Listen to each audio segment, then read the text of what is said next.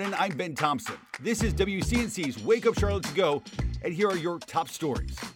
This morning, new details on the Mexican investigation into the death of Shanquella Robinson. The 25-year-old died while vacationing in Cabo with a group of friends.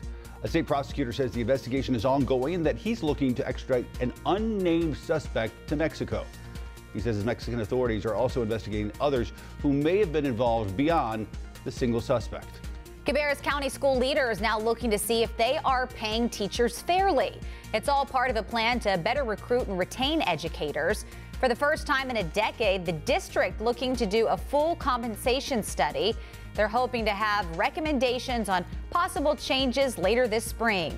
Leaders also working to promote employees in the district. Charlotte City Council approving a massive new manufacturing facility. Neighbors living off of Route 27 in West Charlotte hope city leaders would vote against it. They have concerns over future noise, pollution, and traffic from the site. Meanwhile, city leaders also voting to approve a drive-through expansion of the Cotswold Chick-fil-A, the restaurant looking to increase efficiency and reduce traffic there on Randolph Road.